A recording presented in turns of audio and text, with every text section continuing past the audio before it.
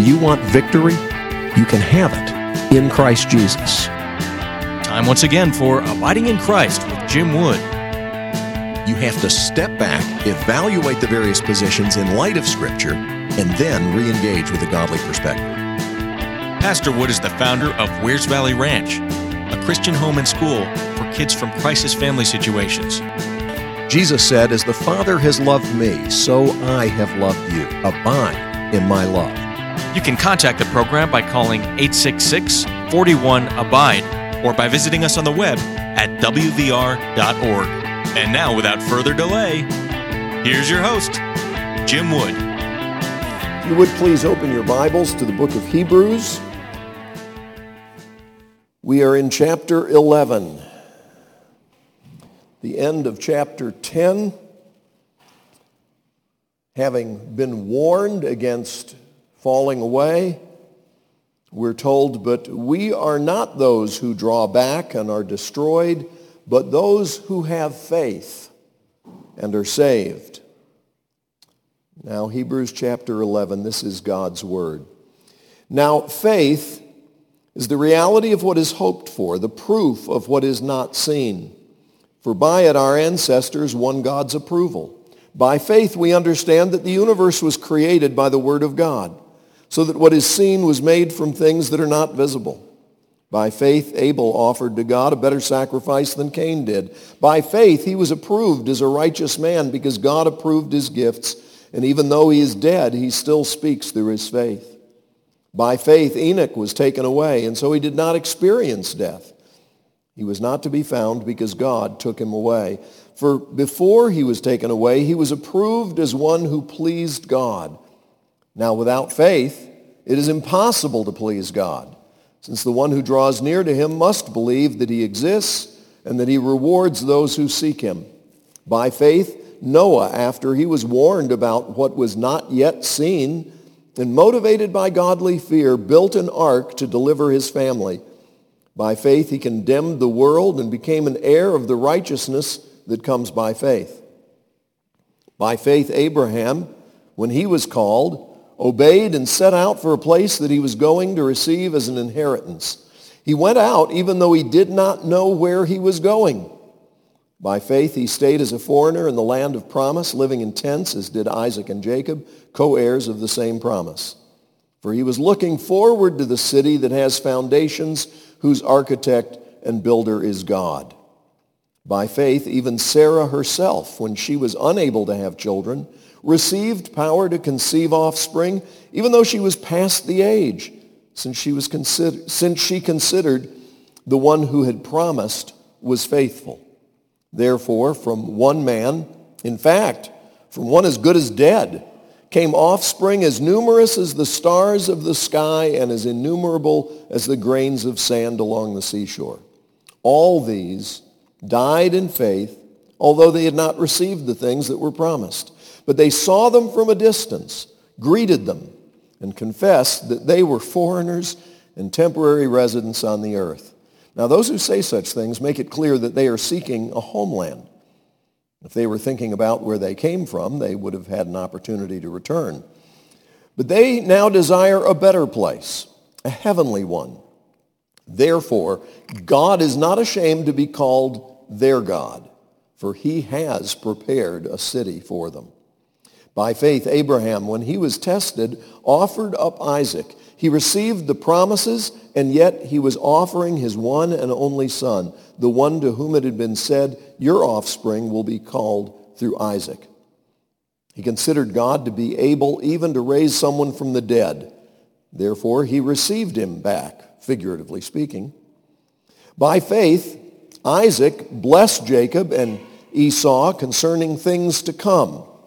By faith, Jacob, when he was dying, blessed each of the sons of Joseph, and he worshiped, leaning on the top of his staff.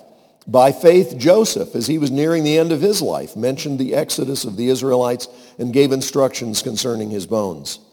By faith, Moses, after he was born, was hidden by his parents for 3 months because they saw that the child was beautiful and they didn't fear the king's edict. By faith, Moses, when he had grown up, refused to be called the son of Pharaoh's daughter and chose to suffer with the people of God rather than to enjoy the fleeting pleasure of sin. For he considered reproach for the sake of Christ to be greater wealth than the treasures of Egypt, since he was looking ahead to the reward.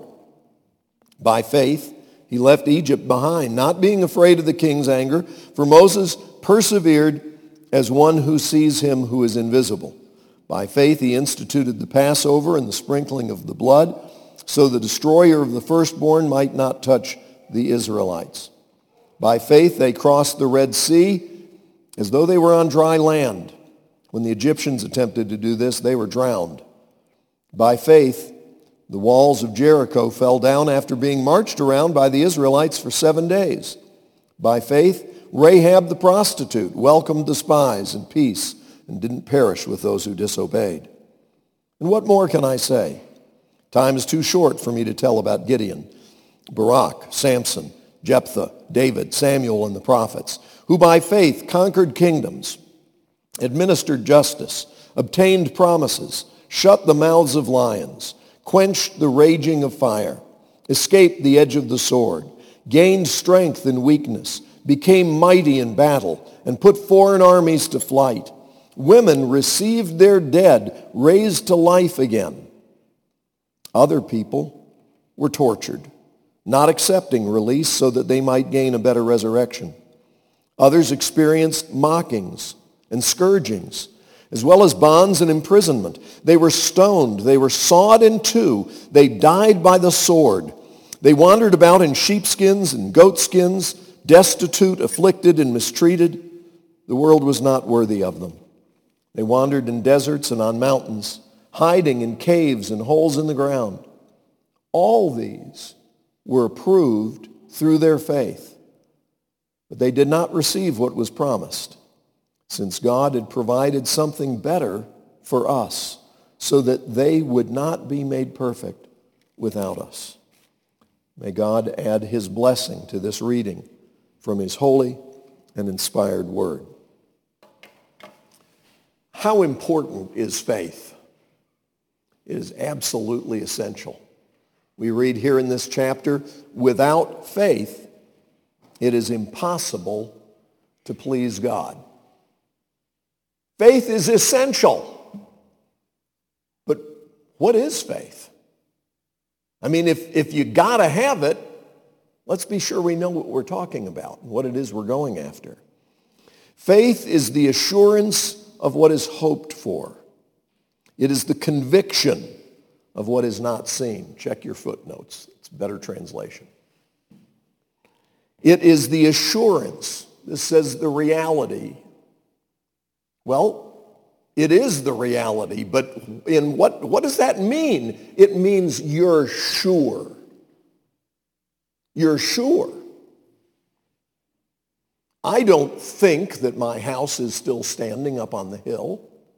I don't think that we've made it through the worship time in this service without a nuclear strike next door. I'm sure of it. And it's not based on wishful thinking or just being accustomed to the status quo and assuming that things will continue as they have. There are some things I'm not sure about.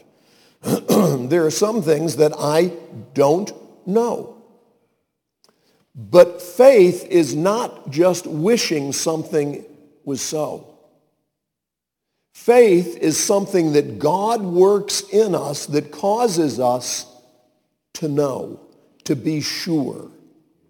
It is the assurance of what is hoped for. I am hoping to go to heaven when I die. And I'm sure I will because of Jesus. If it was on me, I'd still want to go to heaven when I die, but I would not be sure. I would not have confidence. I wouldn't have the conviction that I'm going because, frankly, I am well aware that I am fallible.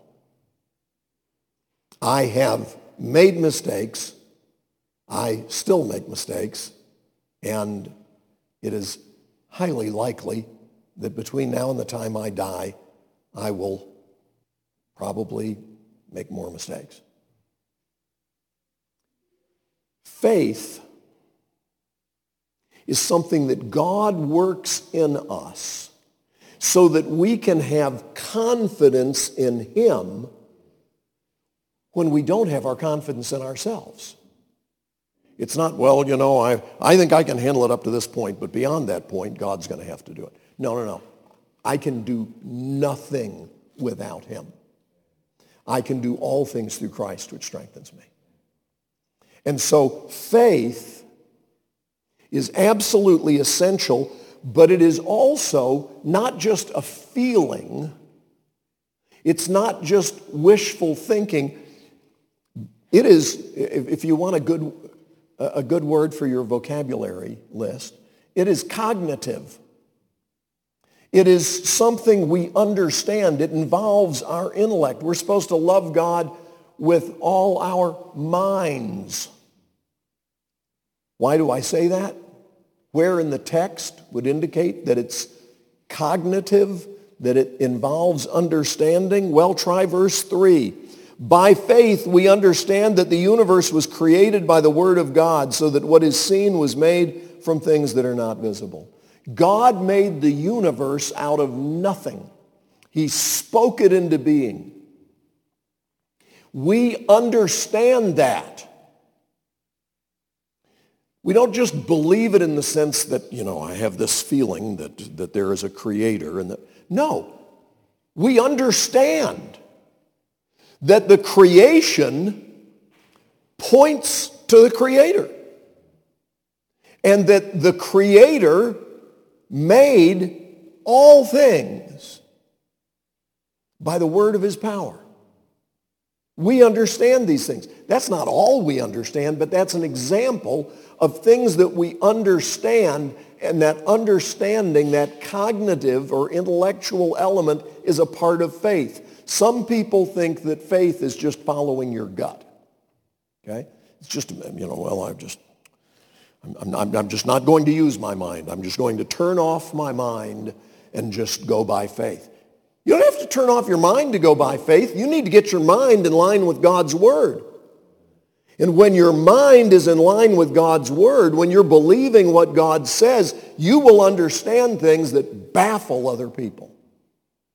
Because God tells us the truth. One of the marvelous things about the Bible is the more you study it, the more you recognize, okay, that explains that. Now I get what's going on. Why do people act that way? Well, let me take you to the book of Romans. Okay? God tells us in his word about the universe, about the history of creation, about the nature of man, about the psychology of man, if you will. It's in the scriptures so that we understand these things. There are people who, in order to get money for their research and their retirement fund, have to come up with something startling. No one else has found this before. Look at this. Wow, yes. If we can propose this in a convincing way, we can get grants. I'm telling you something. I'm not saying science is irrelevant. I'm saying measure everything by whether or not it's consistent with God's word. Because God's word doesn't change. From generation to generation to generation to generation, the truth is still the truth. And experts in all kinds of fields, there are some experts in almost any field that will agree with Scripture. Okay? They'll say, wow, I didn't know it said that in the Bible, but that's what my research has been showing. And there are other people who will say, oh, why would I even bother with that ancient collection of people's opinions, primitive minds? Well, the answer is because you're going to be dead in 150 years, and whether or not you learned the truth is going to matter to you forever.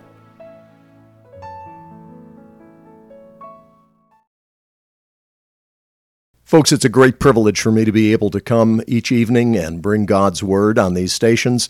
I am so thankful that I have the opportunity to do that. But if you listen regularly, you know that my life day to day is involved in trying to minister to kids who come from very difficult situations. I want to ask you to please help us. Contact us at wvr.org and find out how you can be part of the miracle. wvr.org.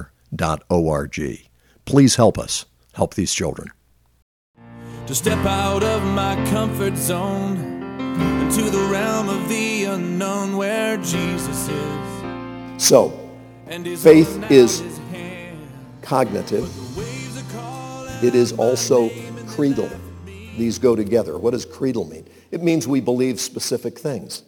Example of that is verse 6.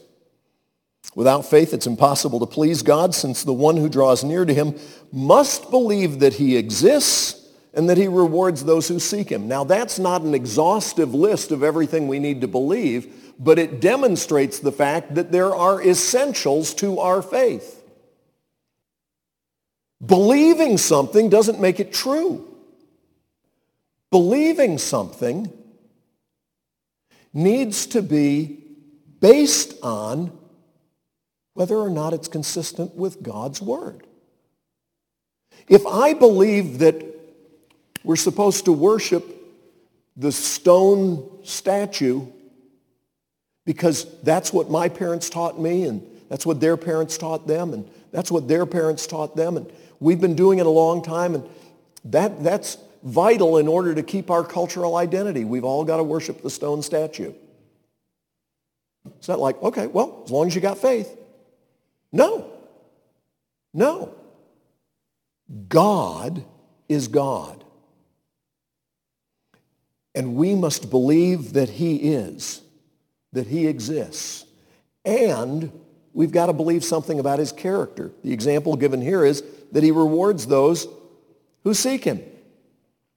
In other words, if you want to know the truth, God will show you the truth. If with all your heart you truly seek me, you will ever surely find me, thus says the Lord.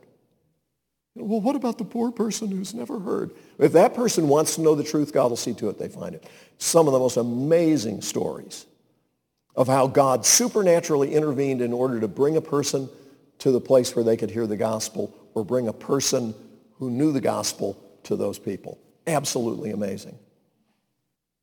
My own dear son, Mr. Andrew, on a trip to a remote place in Southeast Asia, was able to be part of a team that brought the gospel to folks who'd never heard.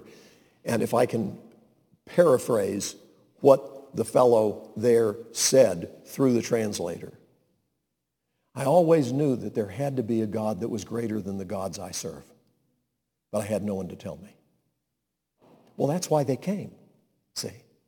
Here was a guy with a longing in his heart for something that transcended these idols. And so God put it in the heart of an 18-year-old and some other folks to go to that remote place, to hike in there in order to bring the gospel to somebody who had no other way of hearing. Do you understand? We must believe certain things because they are true. But it's not just intellectual, cognitive. It's not just creedal, specific content. It is confessional. That is to say, we confess our faith with our words, verses 13 and 14. Those who say such things show that they are seeking a homeland, not wanting to go back to where they came from. They're wanting to go on to be with God. We don't just confess it with our words. Most of the content of this chapter is about people who confessed their faith with their deeds, with their actions. Starting with Abel, concluding with those who were martyred for their faith. All the folks in between did what God said.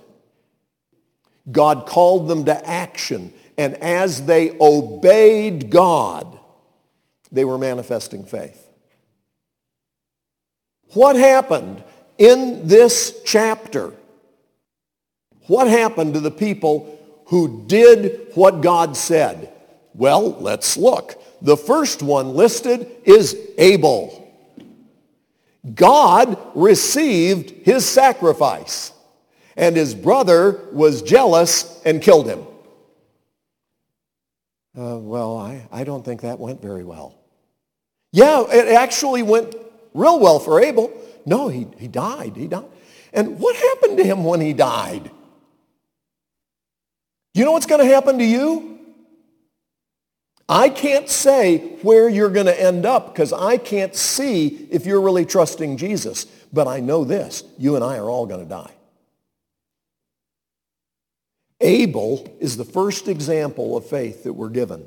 And we should learn from his example that success doesn't always look like what the world calls success. By faith, Abel offered to God a better sacrifice than Cain did. By faith, he was approved as a righteous man because God approved his gifts. And even though he is dead, he still speaks through his faith.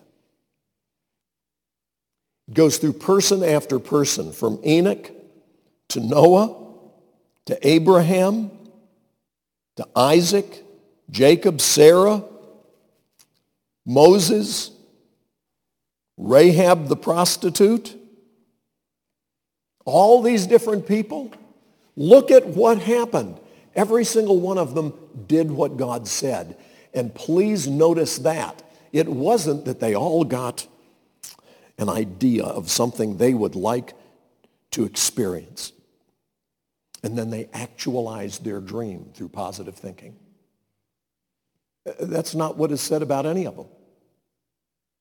In fact, what is said over and over is that for the most part, they didn't get to experience what they were longing for.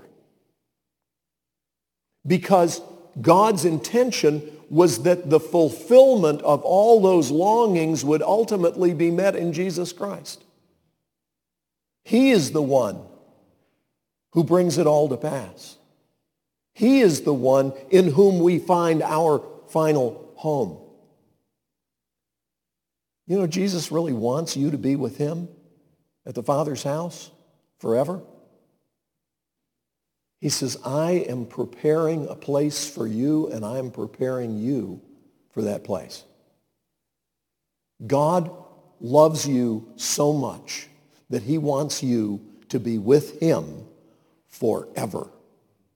Forever. This is good news. These folks are being told, you've got to have faith, and that faith is not just cognitive, and it's not just creedal, and it's not just confessional. It is relational. It is about knowing him, trusting him, obeying him. That's what it's all about. The devil knows the Bible's true, but the devil doesn't trust God, is not eager to do his will. What is the greatest commandment? Love the Lord your God with all your heart and soul and mind and strength. I had to apologize to the Lord this morning as I was praying for some other folks. I sometimes pray that people who are suffering greatly would be released to go and be with the Lord in heaven. And I've prayed that since I was a kid. And it suddenly occurred to me as I was praying that what I think would be so wonderful is for that person to be released from suffering. But I really, all these years, have not been focused on the fact that they'll be free from sin. What in the world is wrong with me? That I think somehow suffering is worse than sin. I want us to be free from sin. Not just forgiven, but cleansed and made whole. Lord, have your way.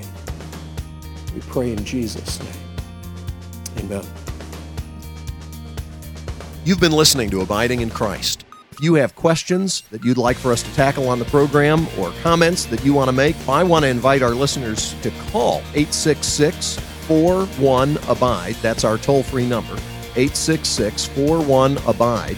Or contact us on the web at wvr.org.